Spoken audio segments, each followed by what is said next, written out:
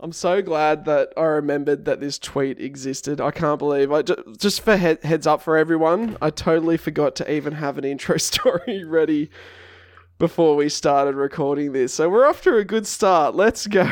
Now, I noticed this tweet as retweeted by a friend of the show, John O'Peck. Kind of just baffled by the... You'll see. This is a tweet by Jeff Keighley. GameSent has been announced. Now, and then he tags at GameSent AI. Sophisticated AI releases real scents alongside your gameplay, including smells of gunfire, explosions, racing, storm, forest. There's also upgraded DLC scents, including napalm, human exertion, ocean, and golf course. I don't know. Aaron, John O'Peck seemed to think that this tweet was a little bit out of touch. What do you think of GameSense AI? Yeah, I think it's dumb to start with. I know why it's out of touch, because this came out, Jeff Keighley tweeted about this just after Sony announced all of the layoffs and everything that's happening in the industry. And Jeff Keighley is an industry, what would you call it, front person? Say that? You would think that he would have a little bit, I don't know, something more sensitive to say around what's just happened in the industry, instead of jumping on to something that he's clearly been sponsored to say, to get out there, that's all business focused. And also, yeah, on the other side of it, something that's pretty stupid as well, kind of thing for gamers. I'm pretty sure no one's racing out there to get this. I'm pretty sure most gamers out there are still grieving and taking in what's happened in the industry around the layoffs, and it was just ill-timed, very bad on Keighley's behalf. 100% stupid. Well, yeah, I never looked into the comments, but yeah, there's a lot of like, not today, Jeff. This is this is bad timing, along with people just being baffled by how weird of an idea of a product this is. Torja, have you ever been playing Nobody Saves the World and thought, I wish I could be smelling what's going on in here? Well, no.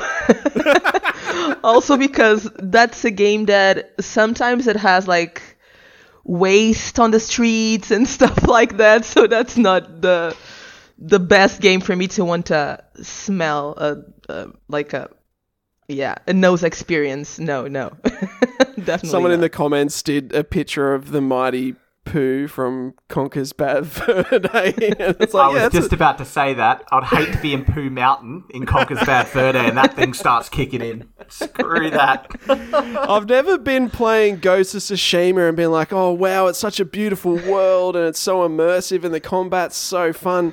But you know what would really bring me in a lot more? If I could smell my character's sweaty balls while I'm playing as well. That would just really complete the entire experience. I don't understand that. Like, literally one of the DLCs was human exertion. What is that if not just what the fuck? Sweat? Fucking Christ. I want to smell the blood of my enemies on my blade. Look, I'm sure there's some lads who will be like, look, if they make this work with, you know, DOA volleyball. I'm sure you when he goes to strip bars and all of that. There'll be many people who want to get involved with that, but yeah, what a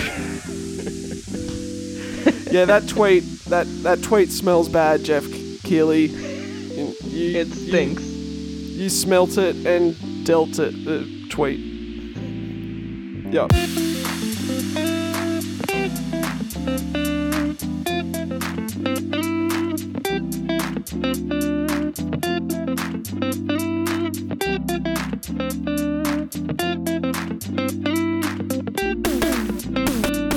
Hello and welcome to News to Reviews. Your monthly mashup of gaming news and reviews delivered to you the first Monday of every month. My name is Zach, and I'm here with my co-host, Aaron.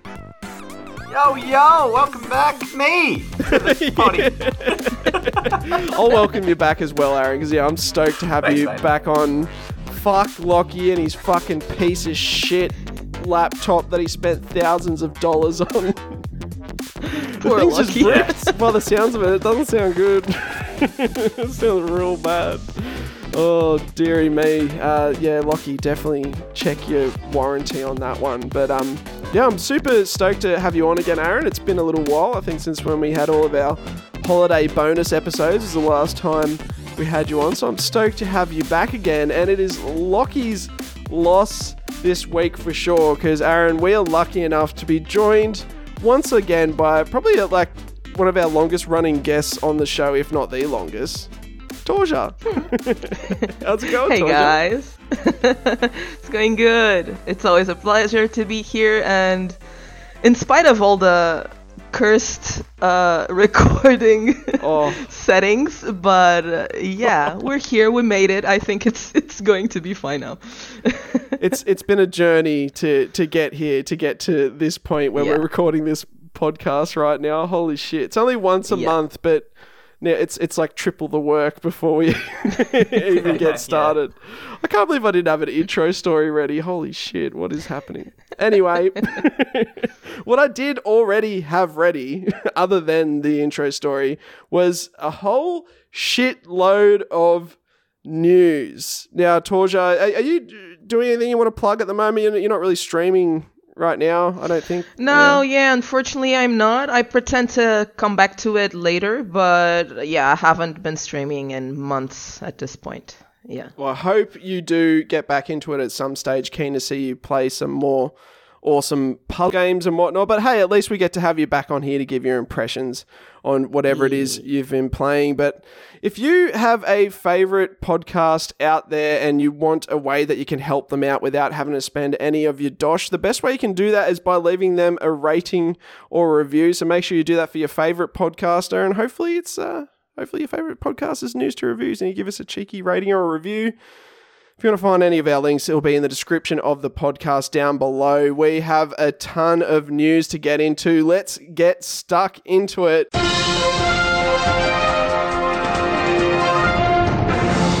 Now, holy shit, the biggest problem with doing News to Reviews once a month now is sometimes shit happens and I want to scream into a microphone about it and I can't.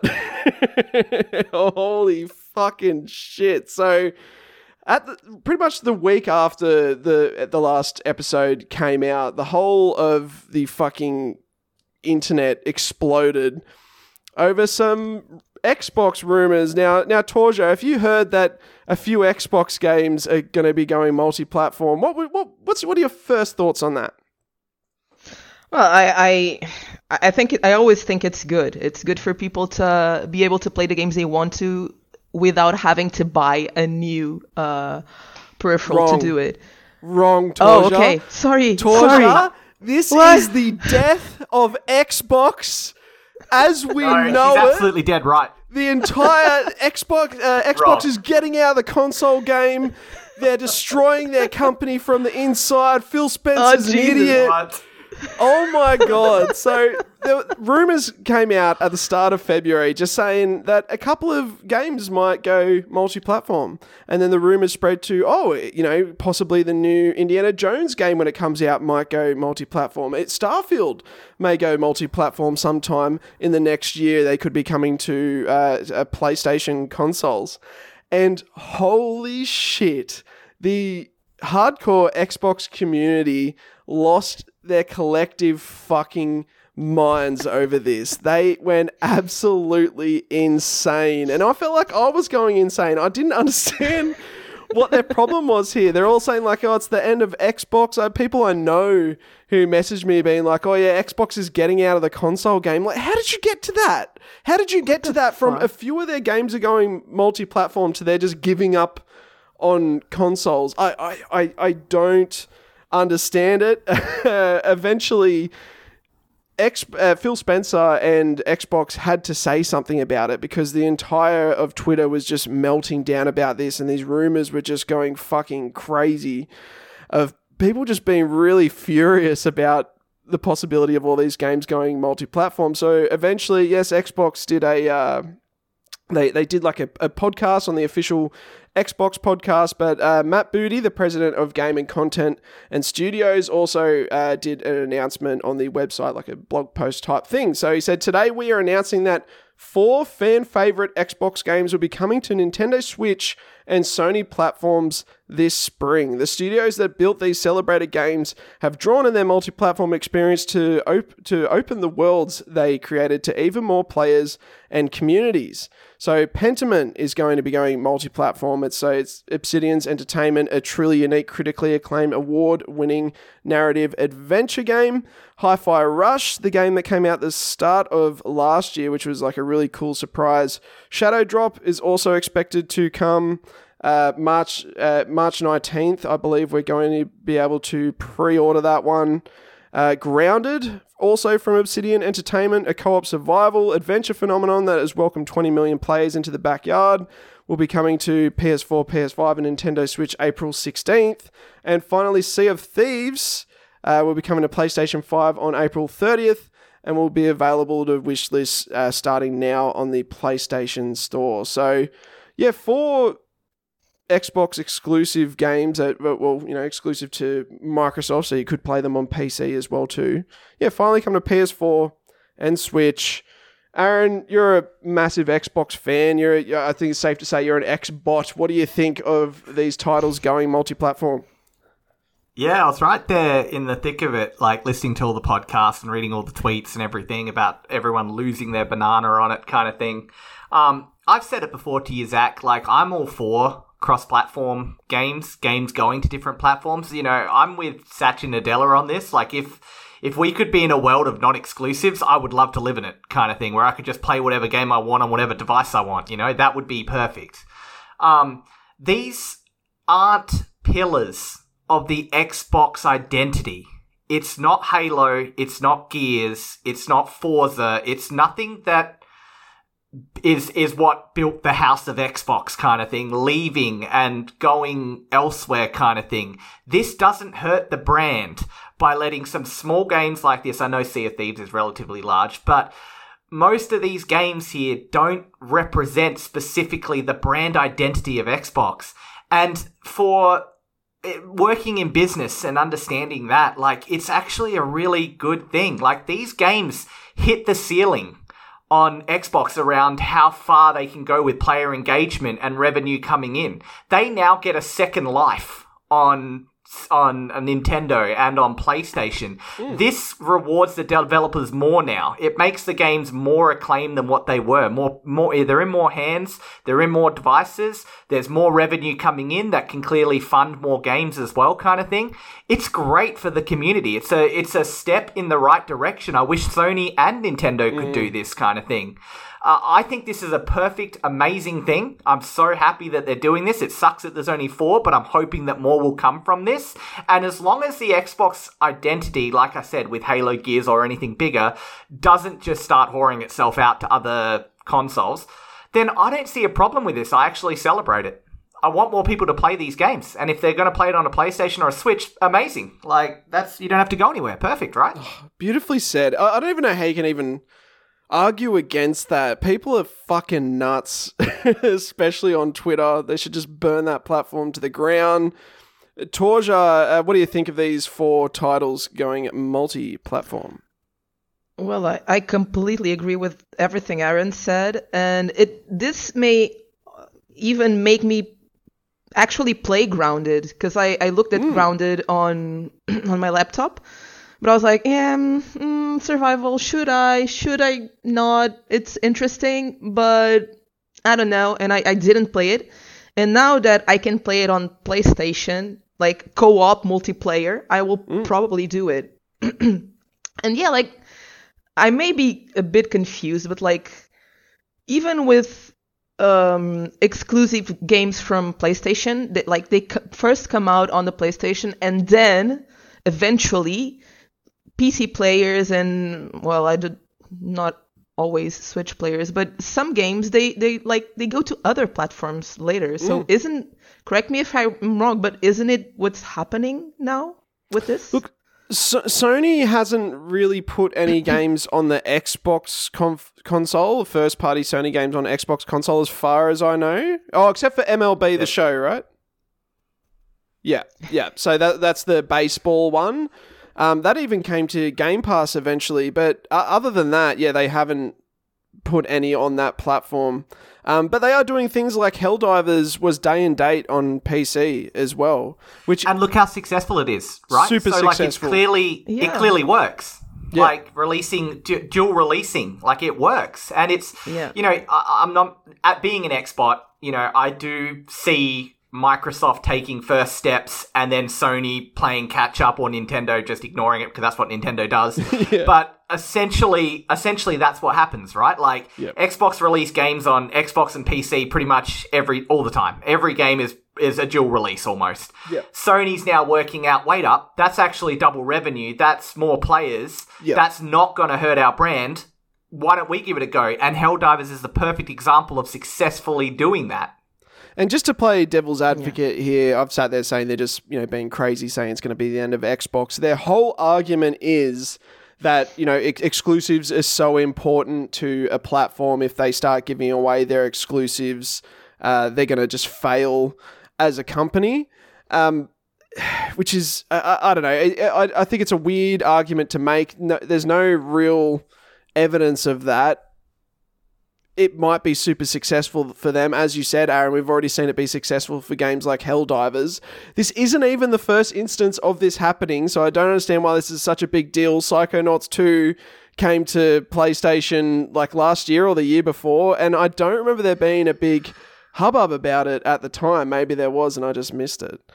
That was part of a contract deal, though, when they bought that studio. What's that studio called? Okay. Double Fine Games? Yeah. Double okay. Fine. So when they bought Double Fine, there was already a contract in place saying that it had to go multiplat. It had to go to PlayStation as well. But in saying that, though, Zach, Xbox is now the largest publisher on PlayStation. Now that they own Blizzard, Activision, and Bethesda, they now have the most games on PlayStation. They have no problems putting their games on PlayStation, and they have no problems putting their games on Switch. Like, Minecraft is one of the biggest sellers in the world. You can play Minecraft on pretty much anything at this point in time, right? Yeah. I just don't understand it. Like, I love Sony, and I love Sony's games, but I don't give a fuck about Sony's bottom line. I'd rather see they be successful so they can invest more money into their games. And so that people who are working there are comfortable. But I'm not sitting there like watching their stock price and freaking out if I see it drop. These people are just too invested in Xbox as a platform. It's wild to me that Xbox will make an objectively consumer-friendly move. They're doing something that is better for consumers, and they're getting pissed off about it.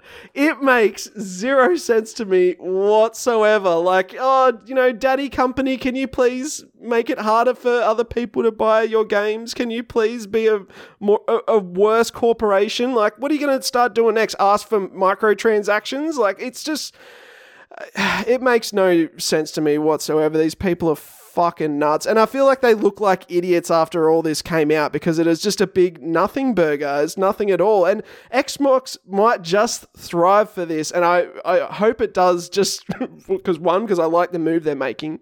And two, just so these fucking idiots can have more egg on their face because they're, holy shit, they're so dumb. The last thing I'll say, Zach, as well, is with this whole, situation going down, everyone's like, they're going to be a third-party publisher like Atari, like Sega. They're going to leave and do all that. It's over. The death of Xbox.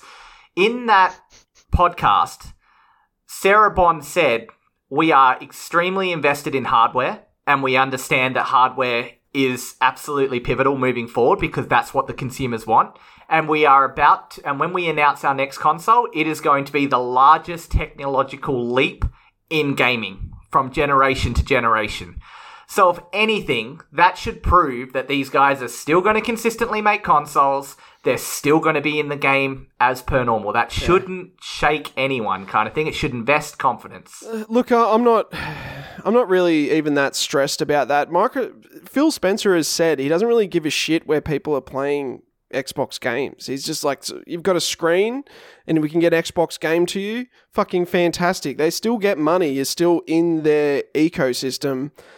Even if they, I don't know if I'd believe that. I'd say they've at least got one more generation left in them.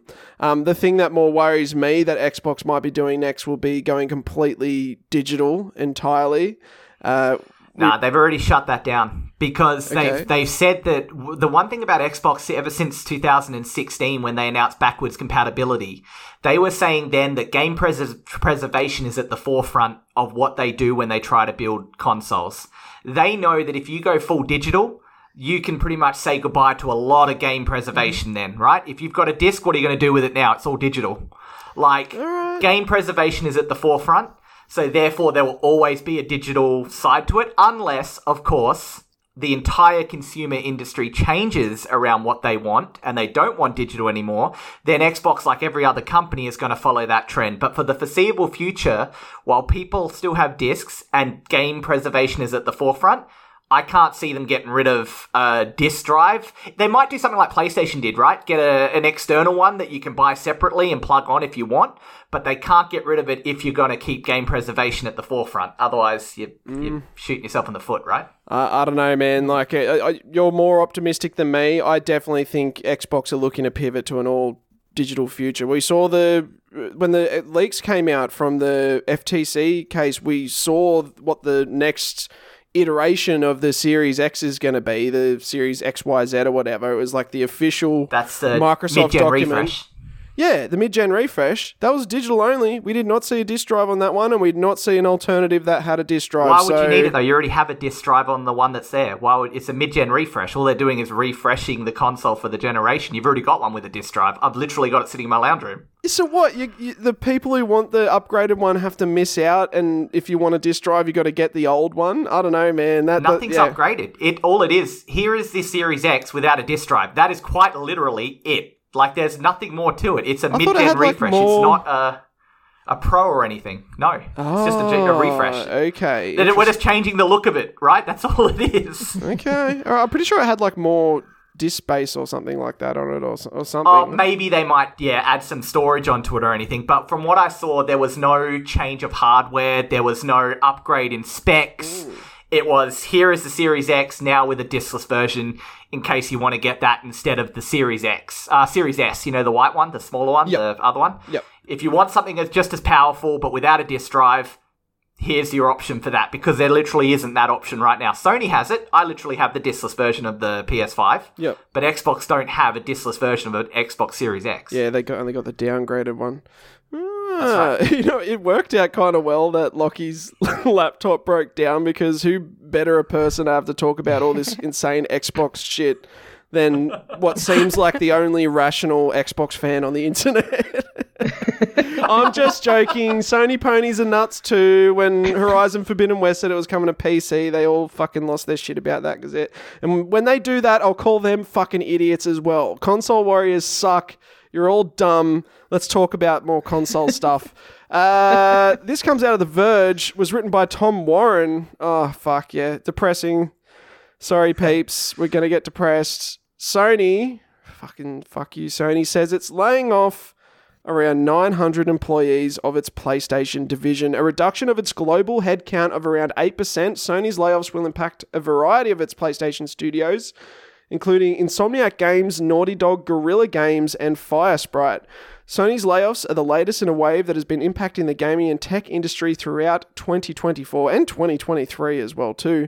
Several PlayStation studios are affected, with Sony closing its London studio in the UK, which developed PlayStation VR games. Sony's Firesprite studio, which is also impacted, is the British studio behind PlayStation VR's Horizon Call of the Mountain game. Sony revealed last week that it's working on PSVR 2 support for PC. In a separate note, Herman Holst, head of PlayStation Studios, confirmed US-based studios like Insomniac Games and Naughty Dog are also affected, alongside Sony's Guerrilla Studios based in Netherlands.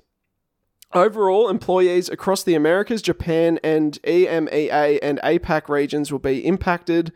The layoffs come just days after Sony missed a PS5 sales target, which led to Sony's stock price plummeting by $10 billion, while the PS5 outlook wasn't what Sony was expecting. Analysts also point towards a near-decade low games margin, suggesting that the cost of making games is eating into Sony's gaming margins. Torja, the deluge of layoffs in the gaming and tech industry just continues and continues. What are your thoughts on Sony laying off, close to 1,000 employees? Well, it continues and continues to suck, doesn't it? Like, I don't know what more is there to say about the layoffs in the gaming industry. It's just, it sucks. It really sucks because, like, the top dogs keep getting their big pays at the end of the month, and the small people are just getting fired. I don't know what more there is to say. I would actually like to add something to this.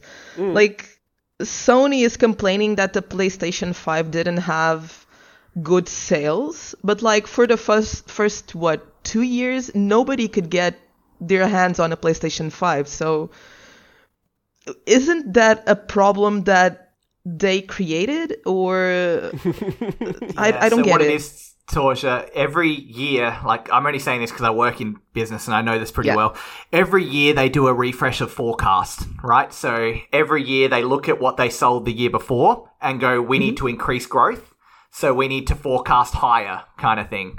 So last year they looked at that and saw, okay, great, we sold X amount of units. However, this year our shareholders want us to at least grow that by 10%. Okay. So they wanted, I think from memory with the numbers, they had a forecast of 25 million units for this physical year. Yep. They sold 23. So they were down by 2 million kind of thing. And that was the problem. They do it year on year, but I do get what you're saying. Like in the COVID year, absolutely, their forecasters would have been shot to shit due to the supply. But now that we're well enough past COVID that it is distributed around the world, it's just a matter of over forecasting, and the big wigs have to answer to that. But you're absolutely right, though, Torja. The forecast was created by the big wigs. They're like, we estimate we're going to sell this amount. They didn't lose money. All right, let's be clear here. Sony still made profits. It's just their margins were slimmer than what they were expecting. So they still made money. They just didn't make just not as much as they would like. The fucking money. Exactly. It is so infuriating, and I'm right there with you, Torja, and I feel like we're just, especially on this podcast as well too, as we talk about these layoffs that are happening consistently, we're living in some fucked up Groundhog's Day, because it's like, what do you say about this? It's like, it sucks. Yeah. Yes, we have a system where the people who are at the top are going to be able to make bad decisions, and the people down below them are going to have to pay for those decisions. And I think the thing about this with me is it just goes to show no one's fucking safe at all. This happened at Insomniac Studios. They have basically, Sony and PlayStation have been riding on the backs of Insomniac games this entire fucking generation. They have been releasing the best games so far, and with this insane consistency that I do not understand. It's super fucked up to hear this happening. Obviously, this is also happening at Naughty Dog as well too, and one of Sony's veteran studios. Possibly, like you hear Naughty Dog and you think Sony. It's so just emblematic of the company itself, and they are having layoffs as well too. Fucking brutal, and it fucking sucks. And there's still no end in sight. Every time I think, that's got to be the last studio, you just hear about another studio. This wasn't even the only high-profile one the last couple of weeks. We also had the developers of The Quarry and stuff. I think Supermassive, is it? Supermassive? I think it's them. They're laying off 20% of their staff. There's 150 of them there. It might even be more. So, they're big layoffs there as well too. And there's just no end in sight. Aaron, do you have anything to add to the miserable conversation? Also, recently Electronic Arts as well had a whole heap of layoffs as well, cancelled one of their upcoming Mandalorian games. But that's right. You know, we just kind of spoke about what the solution could be, like already kind of thing with the last thing we said, right?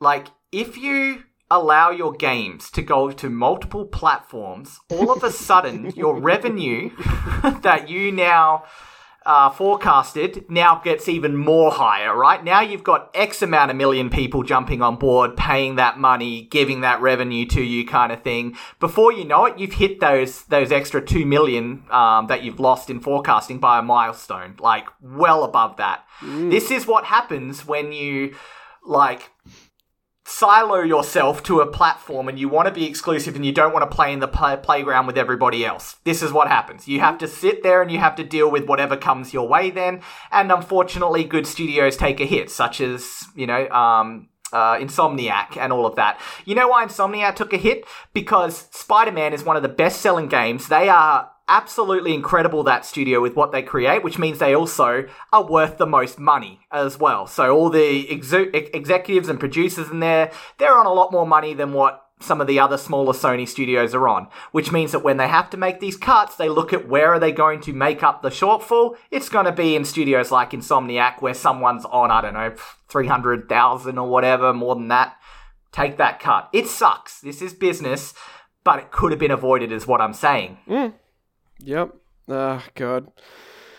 Well, we can move on from some misery and talk about some fun stuff for a bit now, because this is possibly the release this year that I'm the most excited for. And I'm talking about, compared to even entire games coming out, this is probably what I'm most pumped for, and we've been waiting for it for such a long time. We finally got a release date for the Shadow of the Erdtree DLC for Elden Ring, as well as a cheeky trailer as well too. So Shadow of the Erdtree is finally going to be coming out on the 21st of June. It's expecting to be around $40 US, and it's going to be $54.95 in dollary dues. And apparently Tencent is also making a free-to-play version to go to mobile as well too, which is pretty fucking wild. But yeah, holy shit, Shadow of the Erdtree. The trailer is great. I'm so excited. It's just more Elden Ring. But some of the bosses there look super cool. There's a whole bunch of new weapon types. There's a whole big new area to explore. They reckon it's going to be the same size as Limgrave for anyone who has played Elden Ring, but more densely packed, which that area was already densely packed. I'm pretty sure I spent like 30, 40 hours just in Limgrave alone when I played through Elden Ring. So yeah, I am so stoked for this. I let my copy to Hunter a while ago, and I'm begging for it back before this release comes out, because yeah, I'm just so fucking hyped. Aaron, I know you're a massive fan of Elden Ring. You had such a good time with it when you played it on your Xbox console. You're going to grab the digitally DLC. Refunded within 24 hours, I think it was. I think it was under a day. I digitally refunded. I didn't even know you could do that. Yeah, I didn't know either. That was the first one I did it for, so... Look, Zach, you know the part that just blows me away here, right? If this was Ubisoft, if this was Activision, if this was any other company, any other game really, that said, hey, we're bringing out DLC, $54 for DLC, you would lose your collective goddamn mind, wouldn't you? If it was like, here is Far Cry 6 DLC, $54 Australian, please. You'd lose your mind. So the fact that people aren't losing their minds, such as yourself, and that are super excited to pay the $54 and have this experience as DLC, just goes to show that if the game is of quality and is renownedly accepted by the masses, then money does not become an object when it comes to extra content. Would I be wrong in saying that? Yeah, well, yeah, it just all depends on what they have on offer. From Software have been working on this for 2 years, which their dev cycles are usually pretty quick. Like they're like a few years in between games. I think Elden Ring took like 4 or 5 years to develop, so that much time spent purely on the DLC, and they're famous for their DLC. It's I paid for Phantom Liberty close to $40, but if I enjoyed Cyberpunk, I would have paid the $45 on the day of release for sure. if I know that it's going to be a good enough investment. I would never pay that much for a Far Cry expansion because I know I'm not going to be getting my money's worth if I buy a Far Cry expansion. So it's all depends on who the developer is and what the expansions they've given in the past before. I'd even say if Insomniac offered an expansion for Spider-Man, which they are, they're going to be doing that. I would say probably do this if you want to do the season pass. Wait till it all comes out before you play through all that because those expansions are really, really short. But they usually only cost like for each segment of it, like I think it was like $15 or something like that. So it's like $35 you end up paying in total. So I don't know. There's a fine balance with how much content you're getting and how much you're paying, I guess. And I trust From Software to give me my money's worth, and I'm just that hungry for some more fucking Elden Ring. I played 117 hours. I am happy for you though. Like down to play more. Generally, like you know, we all have different taste in games, and that's fine. Like, right, every game is subjective. So I'm just super happy that the Elden Ring fans are getting what they want. They don't care about the price, and it's something that they look forward to. So I really hope that you like, and I'm being serious. I really hope you do enjoy that, and you let us know what you think. Oh man, if it's not worth the money, I will scream into my microphone that it's not worth it for sure. But yeah, I've got faith in From Software with this one. Everything I've heard about their past DLC has all sounded fantastic. Torja, I don't believe you are a From Soft fan, are you? No, I'm not. But if I would play a From Software game, it would definitely be the Elden Ring. Yep. It looks amazing. It plays amazing, and it looks really interesting. And yeah, about the value, it's what you guys were saying. Like, I think the consumer is a little bit sick and tired of paying too much for things that are not good or not finished or ridden with bugs or something. So yeah, if it is a consistent game, good quality, no bugs, I mean, I'm all for giving it the price that it deserves. But thing is, we're sick and tired of paying too much for like a mess. So yeah. Oh yeah, I've definitely bought a DLC from Ubisoft that I was not happy with. Oh fuck me, the expansion for Assassin's Creed Valhalla, which I heard great things about, Dawn of Ragnarok or whatever it was called. I think that was around like $50-$60 when that came out as well too. And I bought, you could buy a digital copy from EB Games, but yeah, it was a digital copy, so I couldn't return it, and I didn't even finish that. I was so pissed about that. But yeah, I don't think we're going to be having the same thing here with From Software's updates. So I'll let you know in June, well actually in July, at the start of the month in July, my thoughts on that one. But I'm very, very hyped, and yeah, I have a lot of friends who are very hyped about that one as well. And holy shit, speaking of hype, we have a new Pokemon game coming out. So this was announced at it was like what do they call it? The Pokemon Direct or some shit? Or is it Pokemon Showcase? Pokemon Day? Whatever. It's for Pokemaniacs. Apparently, it's going to be an ambitious new entry to the Pokemon video game series called Pokemon Legends Z to A. And it'll be released simultaneously worldwide on Nintendo Switch in 2025. An exciting new adventure awaits players within Lumio City, where an urban redevelopment plan is underway to shape the city into a place that belongs to both people and Pokemon. Torja, are you a Pokemon fan? And if so, are you excited about Pokemon Legends Z2A? Or Pokemon Legends ZA? I am a super Pokemon fan, but no Switch here, so it's not going to happen for me, unfortunately.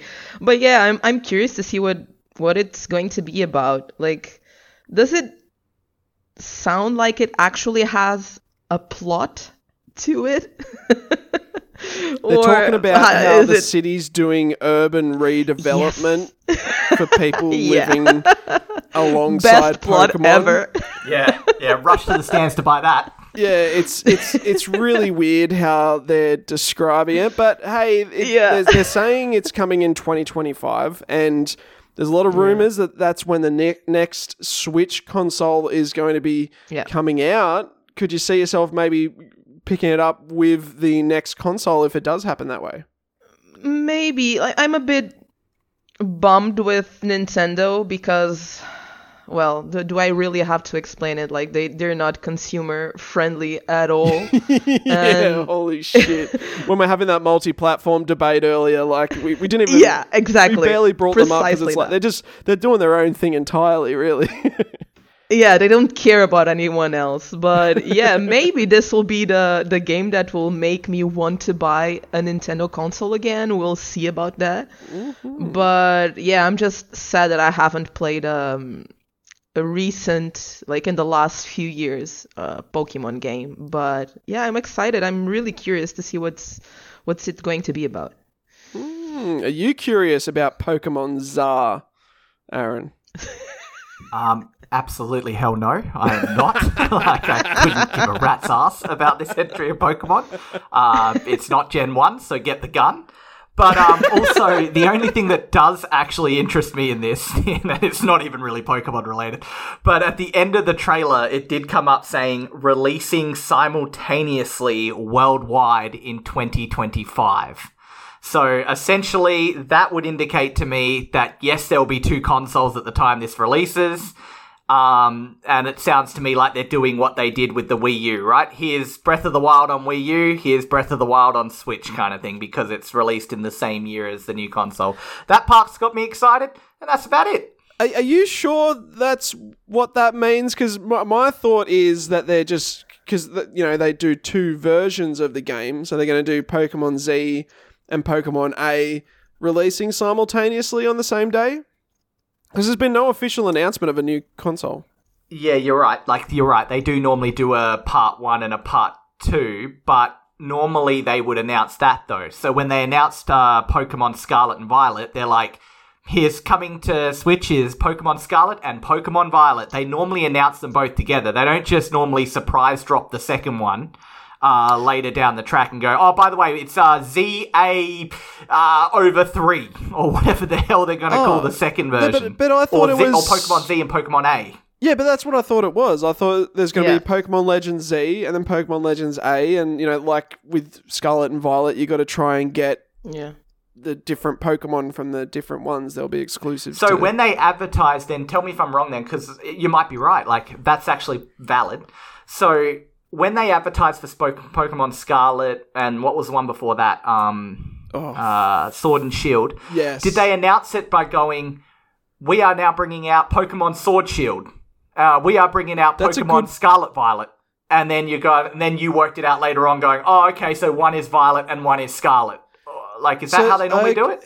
Yeah, but they would have said Pokemon Sword and Shield. So did they just say Pokemon Legends ZA?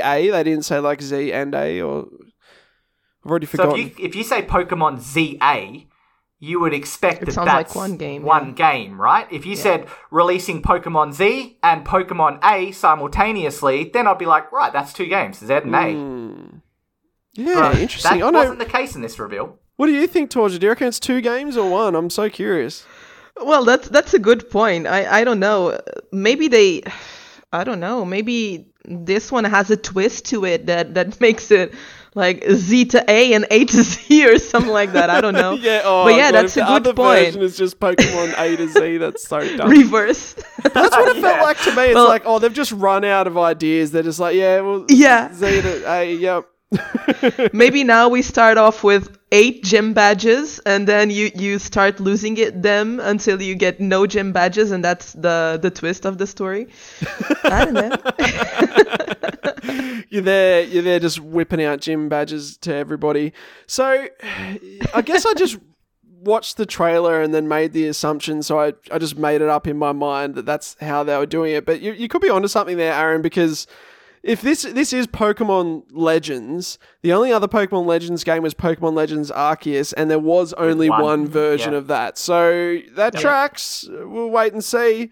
I don't know. Yeah, but I'm there with you, Aaron. I've been so disappointed in every Switch generation Pokemon game. They're just so underwhelming, so undercooked, so in the past. Like, going to open world, but making mistakes that used to be made during the PS2, GameCube generation. Super fucking weird, and especially to come from a company that has so much fucking money. Pokemon is the biggest IP in the world. Pokemon as an IP has made more money than any other IP in the world, and they can't afford a quality fucking Pokemon game.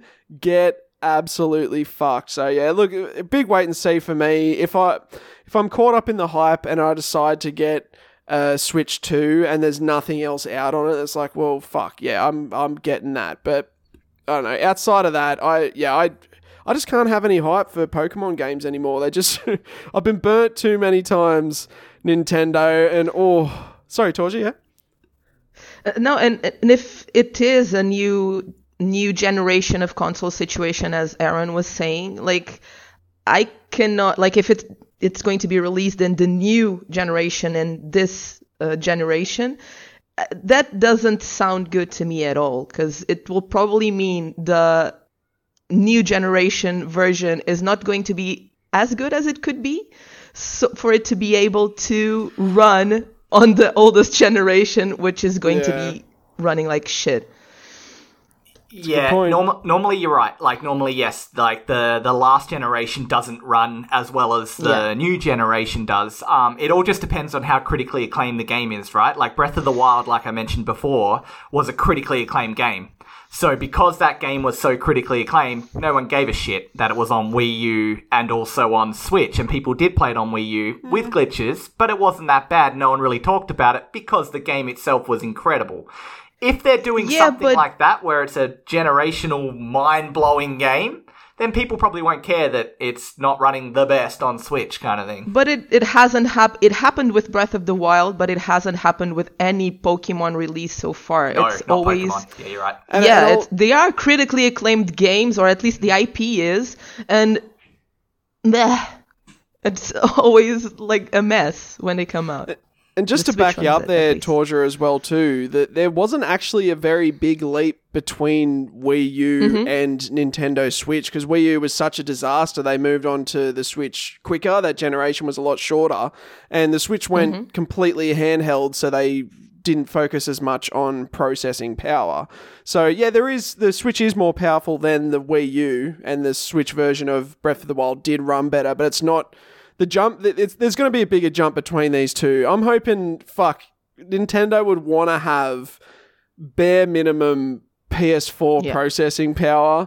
If they don't hit that, pack it in. Fuck off. Yeah. I'm done. Yeah. I'm done. I want to just be able to play fucking indie games at a consistent frame rate. I don't think that's asking too much, Nintendo. No. You fucks.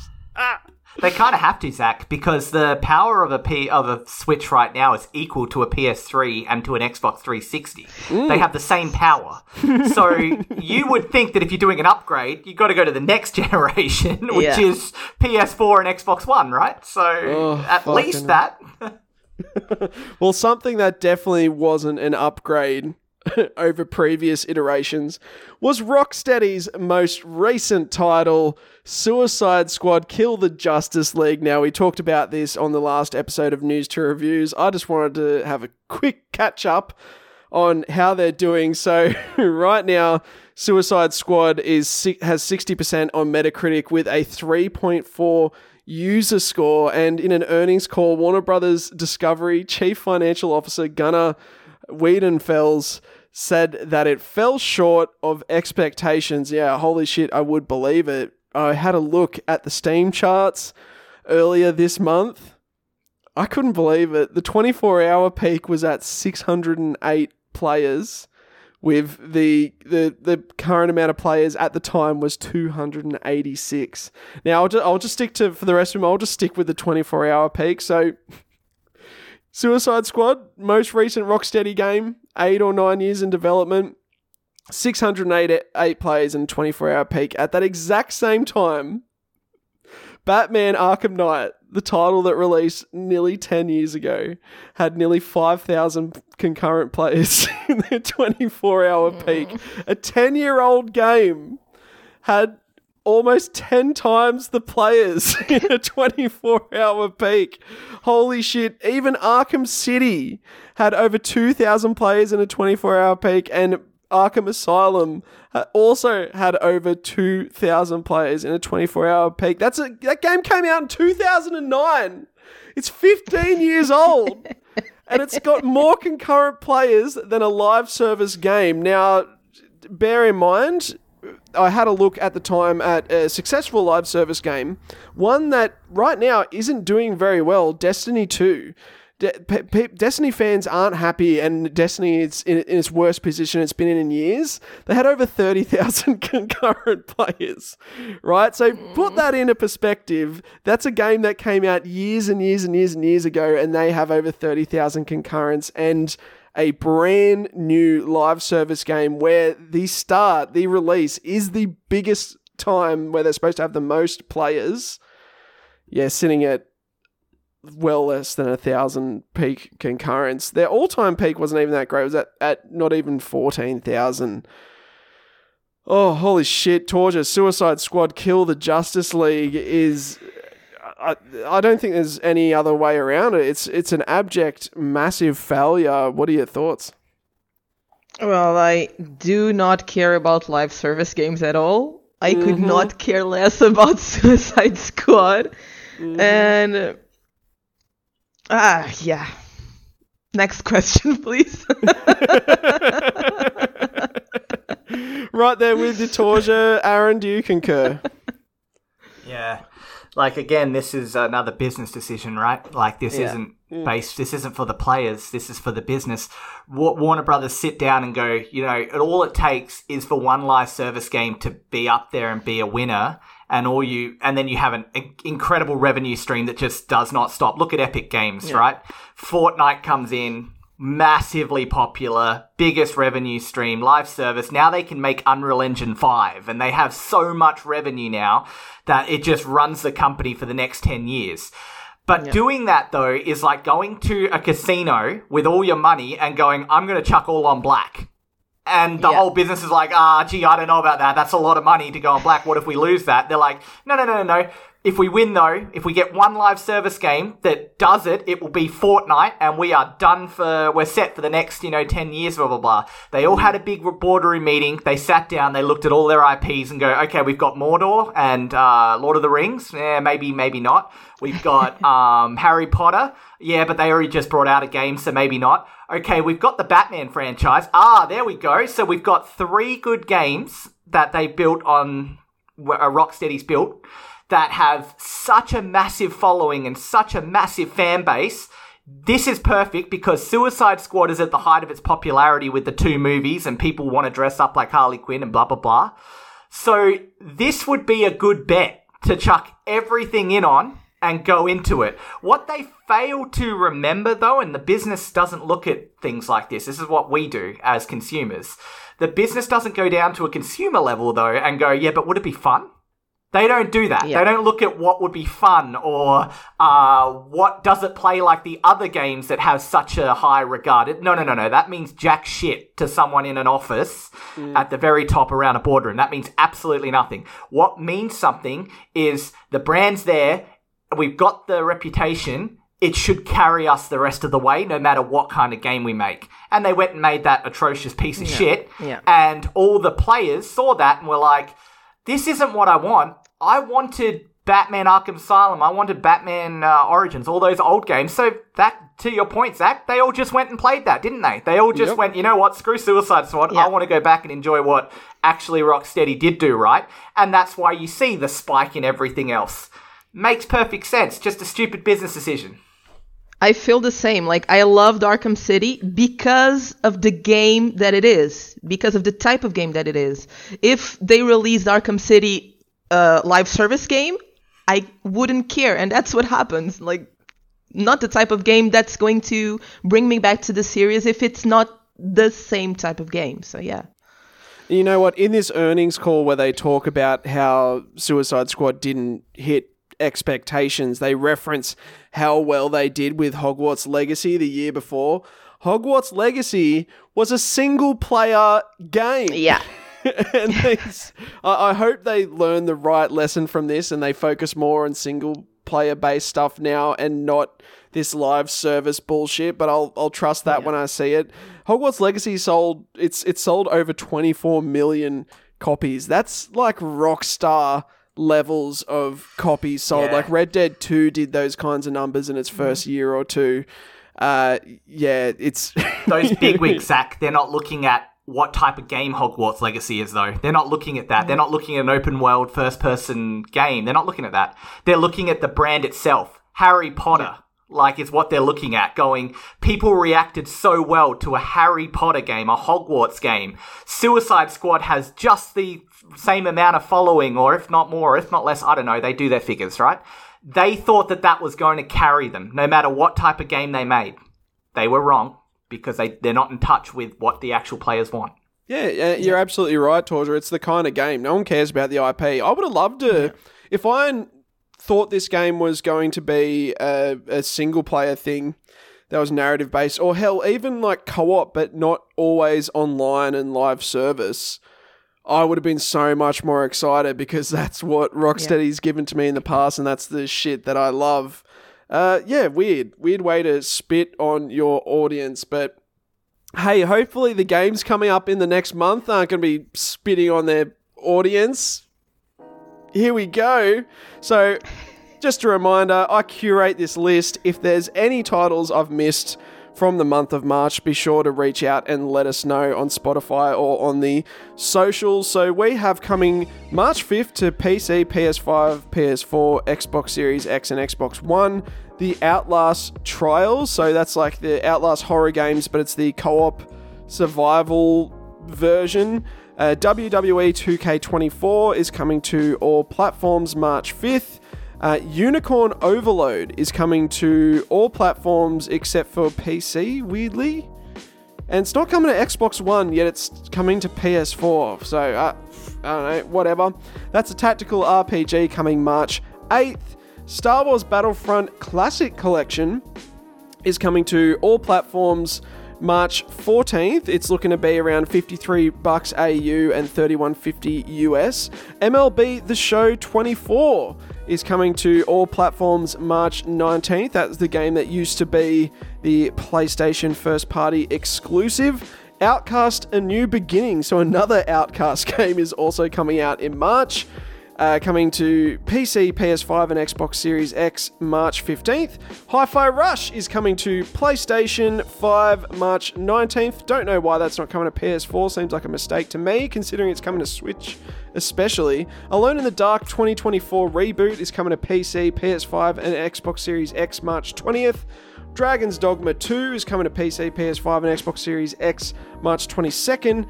Princess Peach Showtime is coming to Nintendo Switch also March 22nd. And finally, Rise of the Ronin is coming to PS5 March 22nd. That's an action RPG. Oh, I missed one more.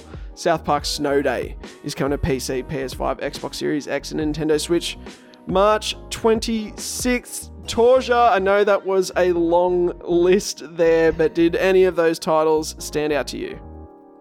Yeah, I looked up Unicorn Overlord and it looked very interesting.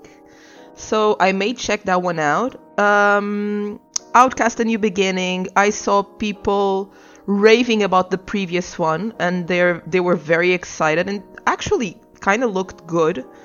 And finally, South Park. If I know this is a 3D version of a South Park game, but if it is as good as the 2D ones, I love them. So yeah, may check those one out.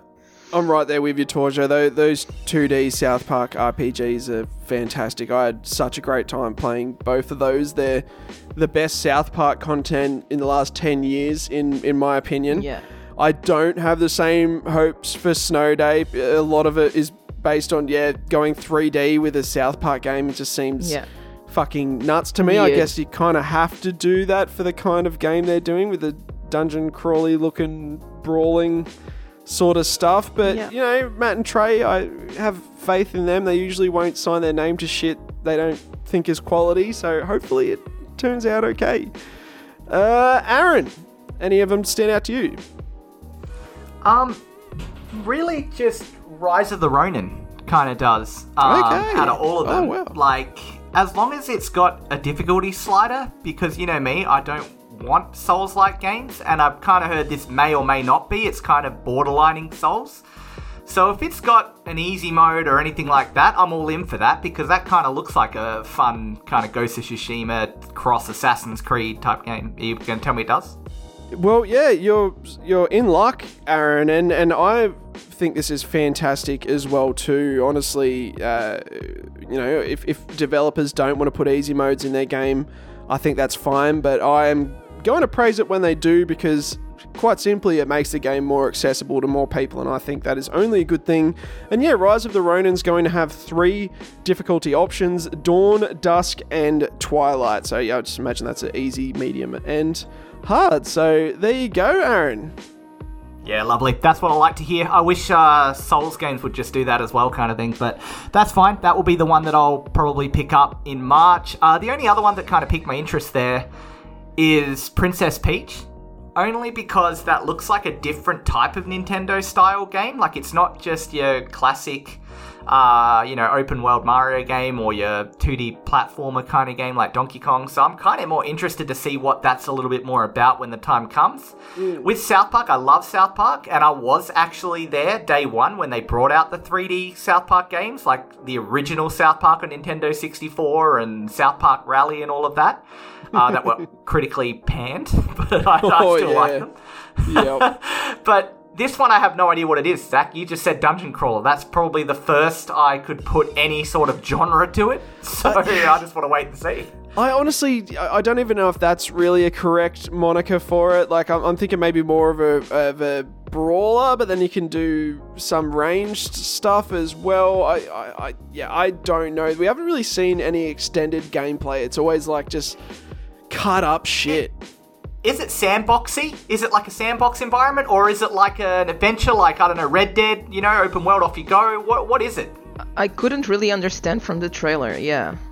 It's hard to tell, because there's moments where it looks like the camera is sort of pulled in a bit more, but then there's other moments where it looks like it's pulled back. I don't know if there's different game modes. Maybe you can do base building or something. I don't fucking know. I'm going to be checking it out for sure when it comes out, and I'll let you know, Aaron. I'll let you know what is up with it.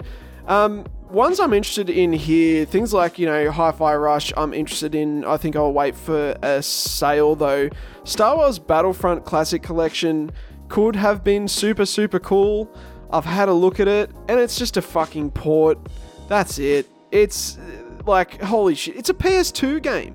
I don't want fucking ports of PS2 games. Do a remake or fuck off.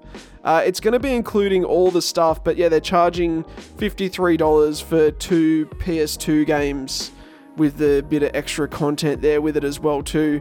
Apparently, even they've added in a couple of extra heroes, and they've been accused of using a PC mod to include these heroes without crediting the guy who made the mod for these heroes. And the mod that they're using is even an older version of the mod, and there's an updated one that he's made that has better animations as well too. So they're stealing like the worst versions of other people's work who've done it for free, and they're going to profit off it. So I don't know, I'm not feeling the greatest about the Battlefront Classic Collection, which sucks because I have some very fond nostalgic memories of playing those games growing up, like sitting on my mate's carpet that was all stained with fucking soft drink and shit while we sat there playing split screen Battlefront and having like full galactic wars against each other. It was I'm not even a Star Wars fan, and I just had a fucking blast playing that game. It was really cool, and the new Battlefront games really don't elicit the same kind of feelings that you get from the old ones. Like they just weren't very good. Alone in the Dark's got the dude from fucking Stranger Things, David Harbour, is that his name? David Harbour. Harbour? It's either Harbour or Harbour. There you go. David Harbour. I don't know the originals, but seeing his face in it kind of tripped me out a little bit. Dragon's Dogma 2, I have pre-ordered. I've got money on that shit. It looks kind of interesting. It looks like an RPG with like almost like a little bit of Monster Hunter mechanics and how you can like ride some of the dragons and shit that you're trying to take down. It's one of those ones where maybe I'll wait to see what reviews are like, but also there's not a lot to play right now. I'm kind of thirsting for something new to experience, and maybe I'll give it a go. And I don't know, Dragon's Dogma, so far I'm seeing more stuff that has me interested than what I've seen with Rise of the Ronin. I'm a bit worried with how jank Rise of the Ronin looks, and the Team Ninja games I've played in the past have felt a little bit janky. I'm not the biggest fan of how they feel to play, so I am not too sure about those. But yeah, those are the ones that I am interested in throughout the month of March. I don't know, in my opinion, it continues to be a pretty sad year for game releases, as far as what we're getting this year. To think that the thing I'm most excited for is DLC that's coming out in June is definitely says something about the year we're having in video games. Space Marine. Oh yeah, Space Marine 2. That's not coming out till like September though, right? September. Yeah, there you go. Happy birthday to me. I'm keen to pick that one up with you, Aaron, but I'm sorry, it's definitely not piquing my interest as much as Shadow of the Erdtree is. That is for sure. But that'll do us for our games coming up in the next month. Let's take a brief break and then we'll jump back on in with the games that we've been playing.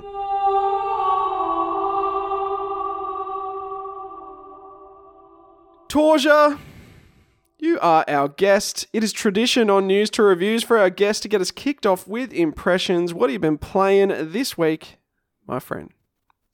Well, this month. So I've been playing this month. I've been playing Nobody Saves the World. It's a cute little game that released in 2022 from Drinkbox Studios. And it's an RPG. It's a very RPG game in the sense that you are nobody and you find a wand that allows you to change forms. So you can be a horse, a rat, a ranger, a magician, a zombie, etc. And all of those forms or classes, as you like to call them, you can evolve them, level up with them, and gain new abilities and new skills. And you can even switch up the skills between one form and another. And you have a massive map to explore. It's a really cute, I wouldn't say cute, but it's a really fun game and funny game. It doesn't take itself too seriously. So yeah, you have to save the world, as the name says. And yeah, you just walk around fighting baddies, doing quests, and yeah, it has a very interesting art style too. Yeah, I've actually played a small amount of this one. Can I guess here, Torji, you're playing this because this was a PS Plus game for February? Yes. Yeah. As soon as I saw it, I was like, yep, she's definitely playing that through PS Plus. Yeah, it's got that sort of hand-drawn sort of looking art style, but kind of like, you know, kind of infantile, like look like what, like, you know, maybe a teenager might scribble in the margins of their schoolwork or some shit. But yeah, definitely a cool and inviting sort of art style. Now, I for some reason do not remember a single other thing about it. Who are we saving the world from? Nobody. Oh, Wait, nobody's saving the world from. Who's ruining the world? Well, do you want me to get into? You want me to get into plot details, or I don't know if it's... Well, it came out in 2022. It doesn't really matter. Well, if it's just like so you're not aware of who the enemy is. There's a calamity over the world. Everything is getting all fungus-like, covered in fungus and stuff like that. Oh. And you have to rescue or find a magician, or a sorcerer, something like that is going to save the world. And that is your quest. He's supposedly the one that can get rid of the calamity. And yeah, then you find out stuff, and I really don't want to like get into the details of late game plot, but it's really not very... Okay. It's not for the plot that you play it. It's just a fun game. Oh, okay. So if it's not the plot, if it's not the silly sort of story it has going, what is it about Nobody Saves the World that is pulling you through? Is it the gameplay? Is it the world itself? It is the gameplay, and it's a really instant gratification thing. Okay. Not in the bad sense, I would say, but since you have so many forms to level up, and your basic form also has leveling up things, so every time, like, just by going around the map, picking up health items, killing baddies, even that levels up. Okay. So I'm always like getting that dopamine release. Oh, hell yeah. And I really like the gameplay, like the versatility that it gives you to in combat, really. If you like more of a ranged style of attack, you can equip abilities with ranged abilities. You have status altering stuff. You have minions you can summon. So it can be a bit repetitive, I'm not gonna lie. Yep. But yeah, it's just one of those, it gives me that completing itch. It scratches that completing stuff itch for me. Okay, nice. So when you're changing forms, does the gameplay change as well too, or the abilities that your character can use? Yeah. You have a main attack for every form, and then you have specific special abilities for each of the forms, but then you can switch those up. So I can have the gallop from the horse applied to the mouse and makes the mouse go really, really quick. Or you can equip a shield from the turtle into the magician, or you can grab the magician ability to summon rabbits to fight by your side and put it in the zombie. Stuff like that. Do you pull the rabbits out of a hat? Yeah. Oh, yes. Yes. Of course I like it. I'm digging the vibes of Nobody Saves the World. Maybe I didn't give it enough of a chance, especially seeing it's a PS Plus game. It's just literally just sitting there on my dashboard. Maybe I should just give it a little bit more time, because it's also, I had a look at Drinkbox Studios because that name sort of jumped out at me, and they did Guacamelee, which I enjoyed. Guacamelee. I'm pretty sure I finished Guacamelee 2 as well. And I believe they did Severed as well, which was a super popular game. I never played Severed, but I heard really good things about it. So it's a studio with a really good pedigree. This only came out a couple of years ago, so hopefully they're working on something new to come out soon. But yeah, that sounds really cool. Have you finished Nobody Saves the World? I'm probably about 80% in. I'm almost finishing, I think, at least from the amount of revealed map that I have. Yep. But yeah, it's just I know you like to like put a podcast on and just play a mindless game. Oh yeah. This one is perfect for that. Okay. You're speaking my language, Torja. Now that 80%, do you think you've gotten far enough to put a review score on it, or do you want to leave it there for now? Yeah, I don't think it will change much. As I said, it's a bit repetitive, so I don't think I will be much impressed about what is still to come. Okay. I would give it maybe a 7 out of 10. Okay. Because it's a fun game, but it's not like Baldur's Gate 3 plot things going on. It's just a really simple, entertaining little game.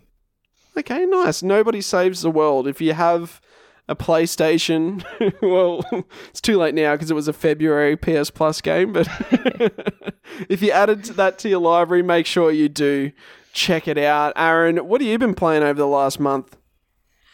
Yeah, so this year's got me excited because one of my favourite types of games is coming out in September, which we kind of alluded to before, and that's Space Marine 2, the Warhammer 4000 Space Marine 2. So I thought I'll go back in time and play the first one.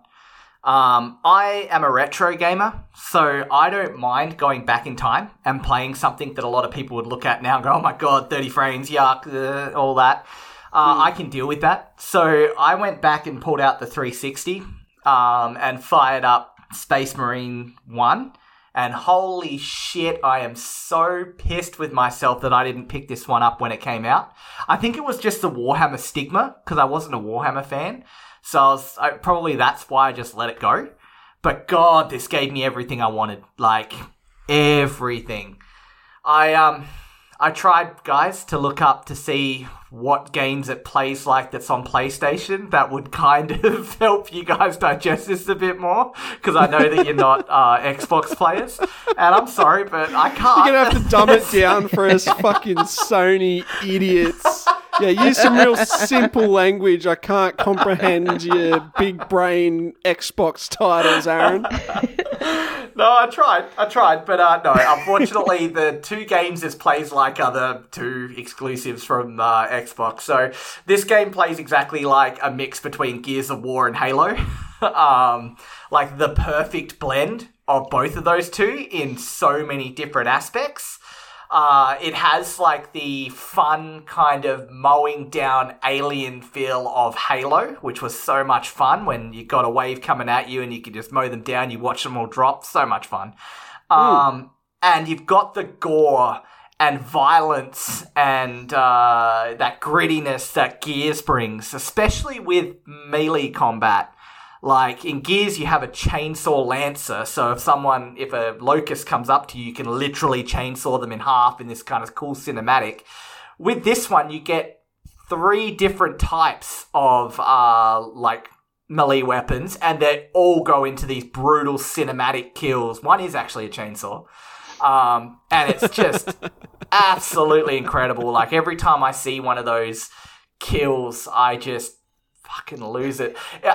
Just so everyone knows out there, like, I know this is kind of psychopathic because, I love violence and gore and all of that kind of stuff when it comes to video games. But I'm actually a nice guy. Zach, you can back me up on that, right? This is where you talk, Zach, and you say yes. Yeah, sure. Yep.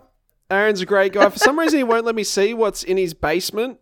I don't know. He's always very cagey and secretive about that. But outside of that, I think he's tops. He's fantastic. In my basement is every PS console. I just hide it from you. Yeah, look, there's nothing wrong with enjoying violent games. Like, holy shit, Mortal Kombat is a pillar in the fighting game community. That is some gory as hell fucking shit. You know, if it's cartoon, if it's not real, whatever. It's just art. It's people expressing themselves. Whatever you're into, get the fuck stuck into it. If it helps you channel your anger into what it really matters, I think it's amazing. And now, look, I've played The Last of Us Part 2. That's one of the goriest games ever. Yeah. And not only is it gory, it's just not fun. It's harrowing and brutal and emotionally devastating on top of being really fucked up and gory. So yeah, who am I to judge? And yeah, hearing about Space Marine, I just hear the name. I'm like, that's an Aaron game right there, mowing down hordes of enemies. I'm down, and I'm keen for Space Marine too. Like, it's ticking all the boxes for just a fun co-op shooter to play with each other. It's going to be cross-platform. I'm in day one. I'm excited to have a day one multiplayer game to play with you. I don't think we haven't done it yet. Like, we've only ever played games here or there if we've visited each other's places. So yeah, I'm super keen for that. I've been playing Days Gone at the moment, and there's a horde mechanic in that with the zombies where you have masses and masses of zombies on screen. Like, some hordes, I think the biggest ones are 250 or 500 zombies, and it's just having that many enemies run at you is just a sight to behold and is fucking exhilarating. And the trailers I've seen for Space Marine 2, it evokes that same kind of feeling. There's just so many hordes of these fucking alien bug things running at you. Is it a similar thing here with Space Marine 1? Are there just sheer insane numbers of enemies on screen? Not so much overwhelming numbers like you mentioned with Days Gone or anything like that. It is more waves. So like you'll go to an area, and this is kind of very Gears of War-ish. You'll go to an area that's kind of open and there's some cover there, and you'll get a wave of enemy come at you. It's not like an overwhelming force, though. You might end up with 12 enemies on screen kind of thing, and they're all ducking and covering and all that. And then once you get past that enemy, then you progress to the next area and kind of rinse and repeat. Well, that looks different to what I've seen in Space Marine 2, because in Space Marine 2, it looked like you were seeing like 50 enemies coming at you at once. Am I right to say that? Yeah, you are right. Like that will probably be. I mean, it's hard to see what this September game's going to be, but that probably will be one of the big differentiators between Space Marine 1 and Space Marine 2. And you got to keep in mind too that it's not the same developer. It's a completely different developer making Space Marine 2, because the developer for Space Marine 1 was Relic Entertainment, that was owned by THQ. THQ went bankrupt in, I think it was around 2010 or 2011, so not long after this game came out. Okay. They sold off all of their assets, including South Park: The Stick of Truth, that went to Ubisoft. And they sold this one to Sega. So Sega ended up with the rights to Space Marine then, and Sega then got Saber Interactive to make the one that's coming out in September. So completely different publisher, completely different developer. Interesting. That's super weird because Relic Entertainment still exists. Apparently they made Age of Empires 4. Which is... so they must still operate under, what, Sega then? I don't know. They must have been... They were obviously sold to somebody when THQ went down. Well, didn't...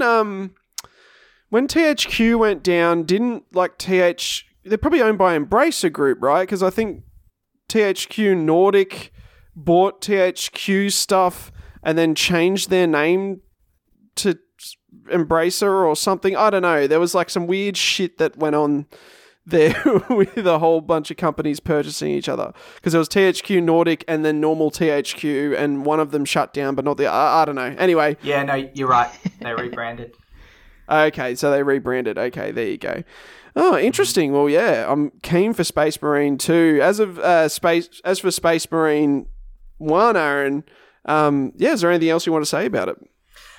No, this is just like full on action. Like, you feel powerful. It's a powerful kind of feeling game where like you feel like you can dominate, like I played it on hard and kinky. I died a ton of times. But it still felt doable kind of thing. And it just, I don't know, you get like this overwhelming feeling when you just mow down like an unstoppable horde that's coming at you kind of thing. And then you move on and you see a massive cinematic. It was such a great feeling. It reminded me of the first time I played Gears and Halo, and it's an incredible game.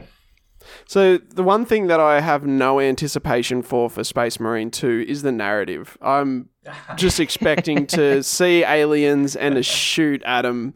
Is that what's going to happen here? Is the story kind of taking a back seat to the action? Yeah, I think I told you guys when I finished it, like, to me, it's a pretty high... I gave it a high mark, but I did drop the mark because, the story is like... You start off trying to understand it. It's like, oh, yeah, kind of. Okay, yeah, I get it. And then after a while, you're like, who gives a shit what the story is? Yeah. Just get me to the next area so I can kill all these aliens. It's kind of that. Yeah, I've got a feeling it'll just be like a proper noun fest, we got to get to the Bleasel Wops to make sure we take down all the heebie-jeebies. And then we'll win Independence Day. And that's where it differs from, like, Halo and Gears, right? Like, the first game I ever cried in was Gears 3. Like, that had an incredible story kind of thing. And, like, this doesn't. Like, it has that kind of feel, like, of Gears and Halo.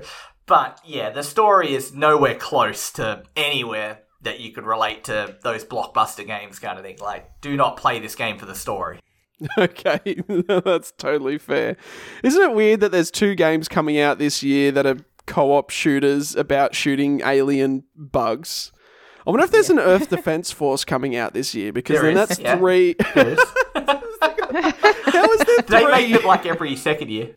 It's fucking wild that there's 3 alien bug shooty games coming out the same year. It's like there's a game that came out. It's either already come out this year or it came out last year. and it's basically Grounded, but it's got a different name. Oh, fuck. It's like called Big World or something like that. And it's a survival game where you're shrunk down and you're in a backyard fighting bugs and shit. It's so weird. Like, how do these exact same concept games get made at the exact same time? I do not know. Aaron, do you have a review score for the original Space Marine on Xbox 360? Yeah, just before I give that score, though, please remember it's subjective, right? Like, I like it because of the violence, as opposed to all of our other objective, scientifically measured review scores we've given. This is the first one that's going to be a subjective one.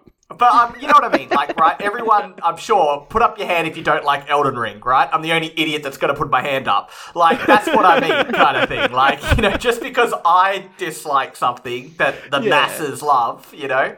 So, I'm glad you're prefacing that people don't like your opinion, Aaron. It's fair. Yeah, that's right. And they can go fuck themselves. But, you know, I just thought, you know, it's subjective. So, you know, if I like My Little Pony the game and you guys don't, shut up your ass, you know?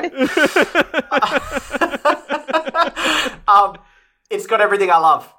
And you know me, Zach, it's an Aaron game. So I gave it a 9 out of 10. And the only reason why it's not a 10 and a masterpiece is we already discussed one of it.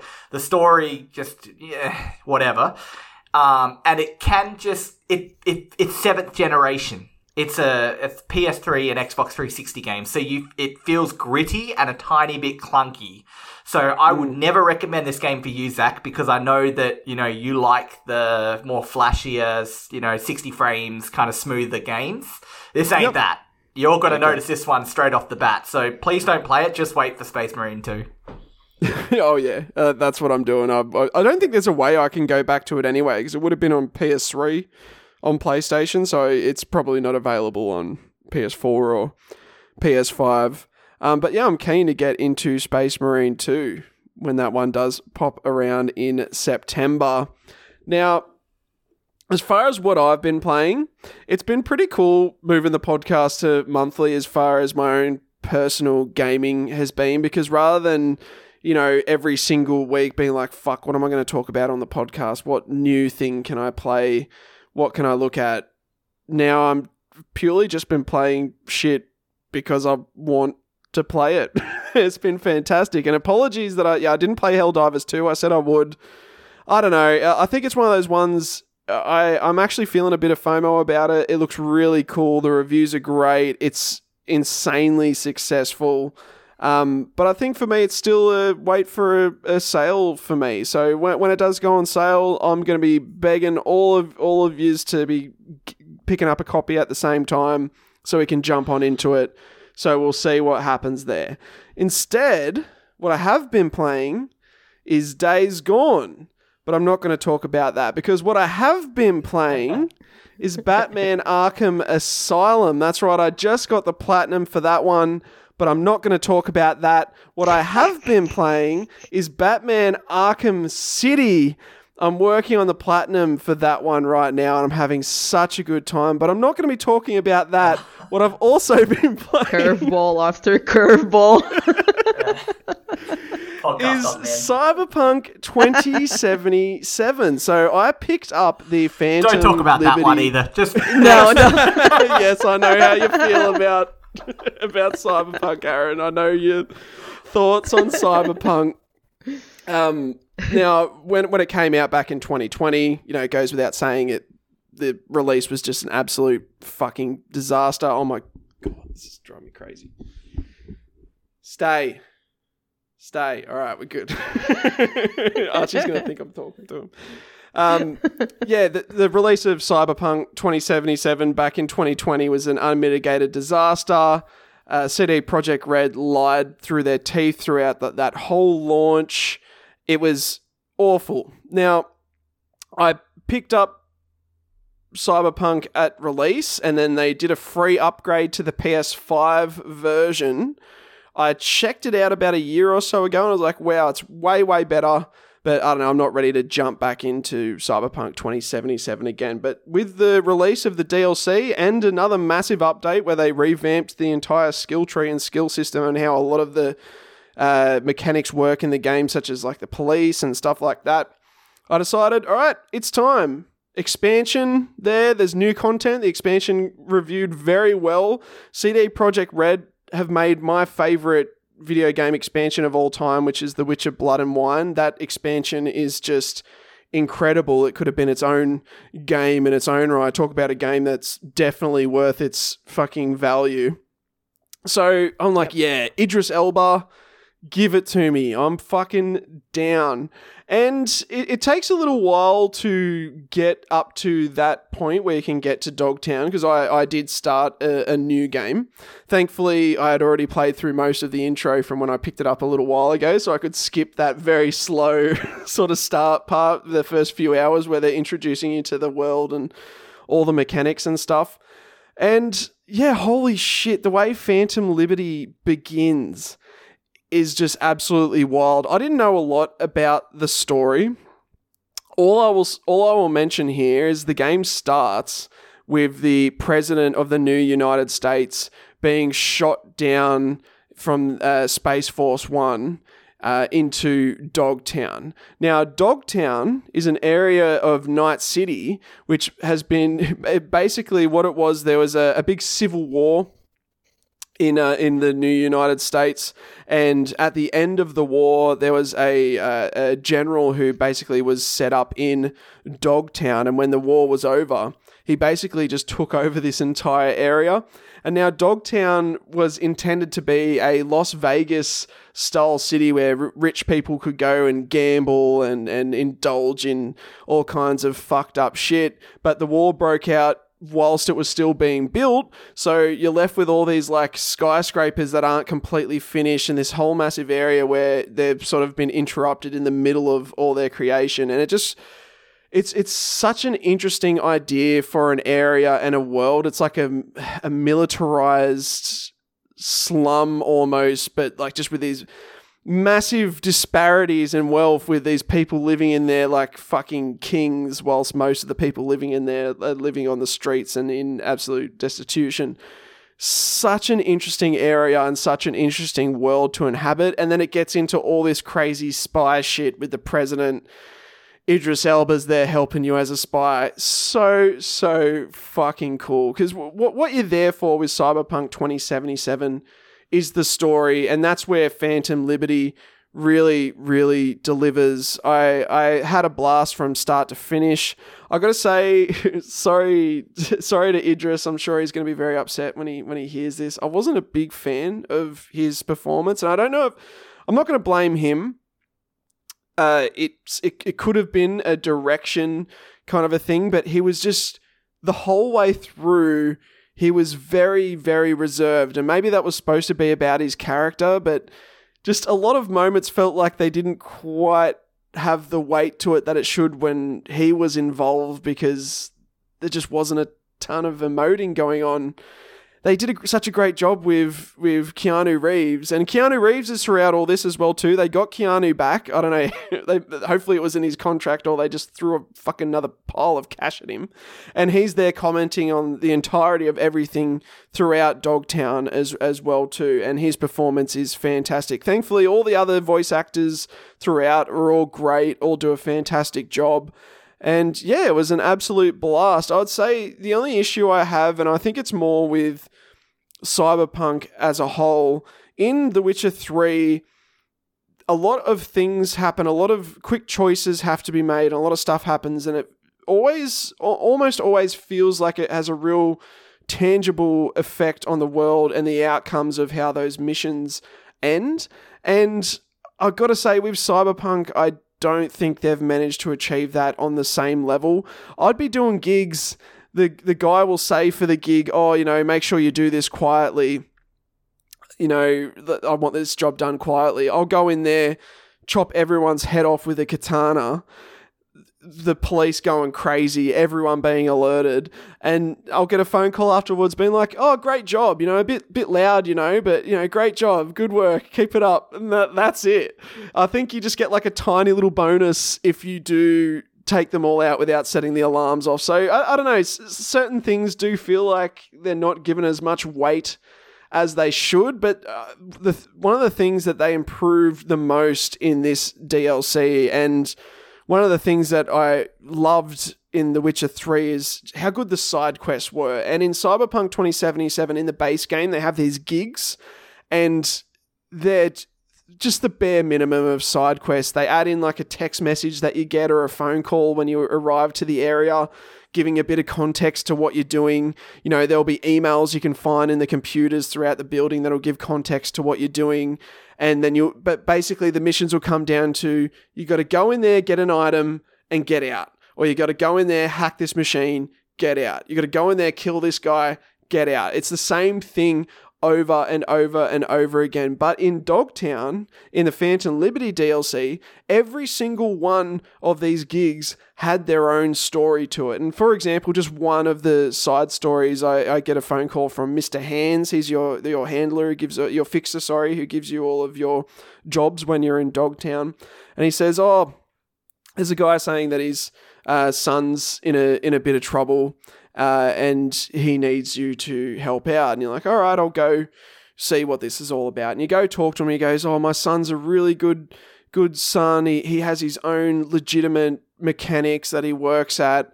But the DA of Night City is coming down on him and using him as a way to get to someone else, thinking that there'll be more information there. Can you go and get that information deleted? So you end up having to go and sneak into this nightclub where this DA is like schmoozing with some of the underground people of Night City and Dogtown.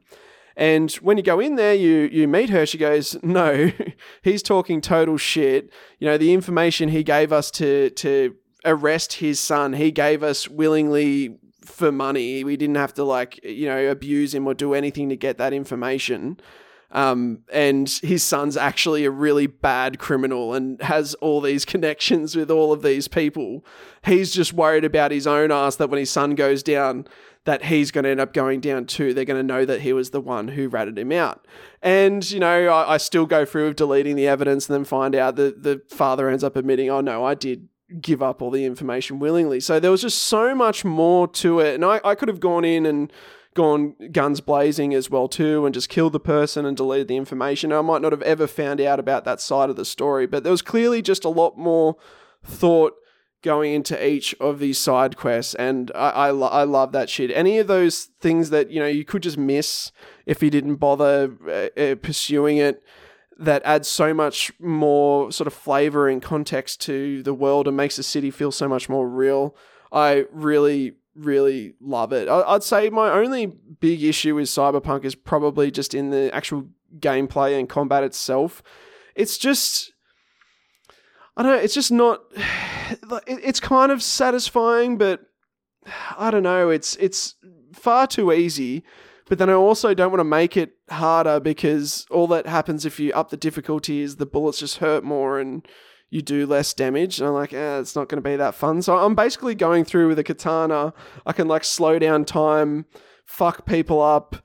I can leap across the entire map. I can just decimate people with swords in a room full of like 20 people with guns. And it's a ridiculous power fantasy and it's fun, but it's just, I don't know, it's just, the combat is definitely not what you're there for. It's really for the stories and the world of Night City that you're inhabiting. Because, yeah, holy shit, I don't think I've ever played a game with a city that feels like this. Every single moment you look around in Night City, you're just feeling like you're being swallowed up by this giant concrete jungle.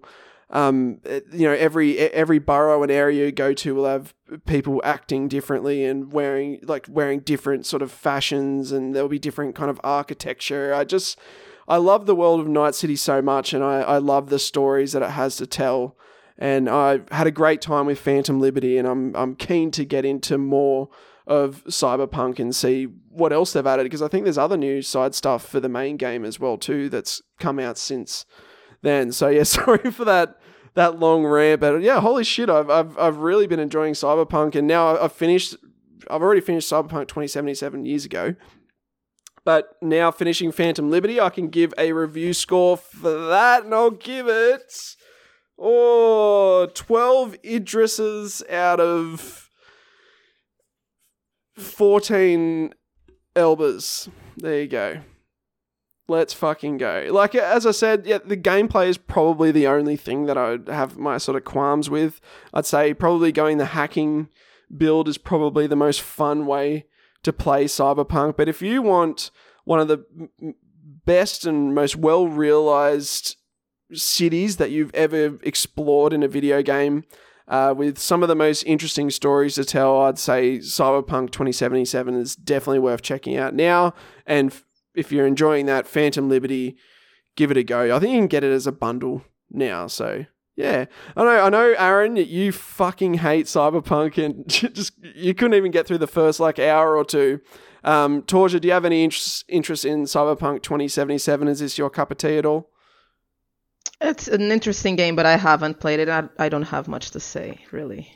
But you're not interested in picking it up at all, though? Like what I've heard hasn't piqued your interest at all? It has piqued my interest, but it's a really long game that I really have to be invested on. And I just haven't been in that vibe lately. So yeah, maybe in the future I'll pick it up, but it's not 100% sure. That's totally fair. Like it is a very story-based game. It's not one of those ones where you can kind of just put on a podcast and just play. You really want to... I've been playing it with headphones on, 3D audio, and really, really getting invested in the world. Yeah.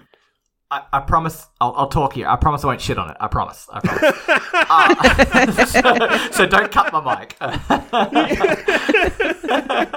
I won't shit on it. Zach, I can tell you now, man, that Sony has you by the balls. And what I mean by that is, like, Sony not just only figuring makes this video... out?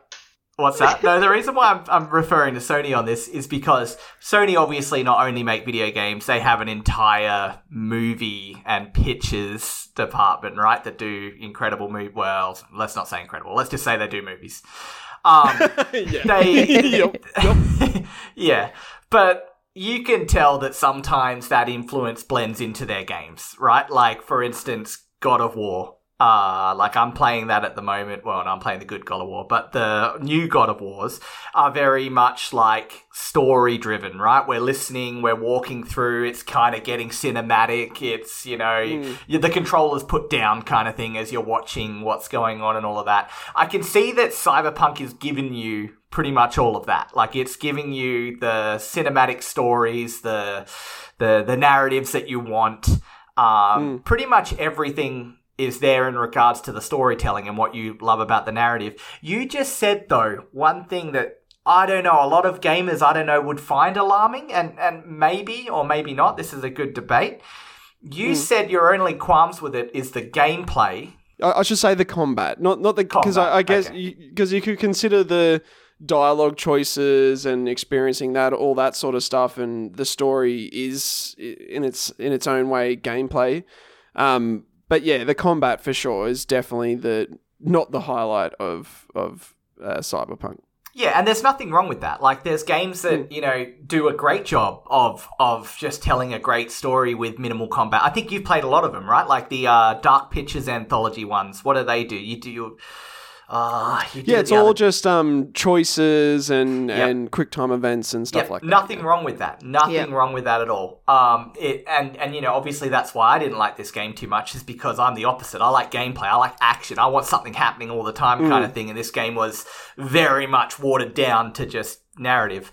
So would you say this game would benefit from more action and more... more variety when it comes to gameplay, or even do you think this game would benefit if it was half? Because at the moment it sounds like it's what would you say 80% narrative and 20% like gameplay? I wouldn't even say. Well, for me, Aaron, the issue I know because you did only play the start as well too, which is the most narrative heavy part. It's like setting up the entire world and everything. And then once you sort of release into Night City, you are finding there is a lot more action as you go throughout missions and stuff like that. My issue is not so much with the amount of action that there is, it's just the combat that you're doing. The sort of 4 routes you can go. You've got the hacking route, the katana blade sort of route, the strength, more blunt melee weapon route, or the what's the last one? Or shooting. You've got guns and stealth kind of gameplay as well too. So you have your different options for your different builds. I've tried 2 so far. I've tried the hacking and I've tried the katana builds, and I don't know. They're both fun in their own way, but if I compare the combat in Cyberpunk to combat in God of War Ragnarok, for example, it just doesn't even hold a candle to me. It's not what I'm looking for. It's a little bit jank. It's just the combat just needs to be better. If they improved on the combat, I'd probably call this game a masterpiece. And they did that with the Witcher series, right? Like, I haven't played any of the Witcher series, but would you say that the combat there was more of a focus or a bit more improved than what Cyberpunk is? The combat got better in The Witcher as they updated it. They added in different executions that you could do, and they made the combat flow better. And there was fun to it as well, but I'd say the combat for me with Cyberpunk is probably on the same level as The Witcher. It's definitely not what you're there for. What you are really there for is the world and the stories, and the combat is more just... It's like I'd say the world and the stories are like a 9 or a 10 out of 10, whereas the combat's like a 7 or an 8 probably a 7 at the most. So yeah. This is really important though, like what we're discussing here, because you probably have listeners out there that haven't played Cyberpunk yet, right? And they're listening to what you're saying here, and they're trying to make their mind up whether or not that's something they want to invest in, if that's got all the tropes that they like. So it's good that you're clearing this up. And you're saying that, this is more narrative focused. This is more about being immersed in an incredible world that, looks incredible. And you've got all these different story arcs and you can choose from this. I think if that was sold to me when I first bought Cyberpunk, I may have made a different call, because I thought it was going to be Dying Light with like a better story, like where you're out in the world and you're doing everything in real time and you can go as fast as you want, but you will stop for a cutscene here or there, Nothing like that is what I experienced in Cyberpunk.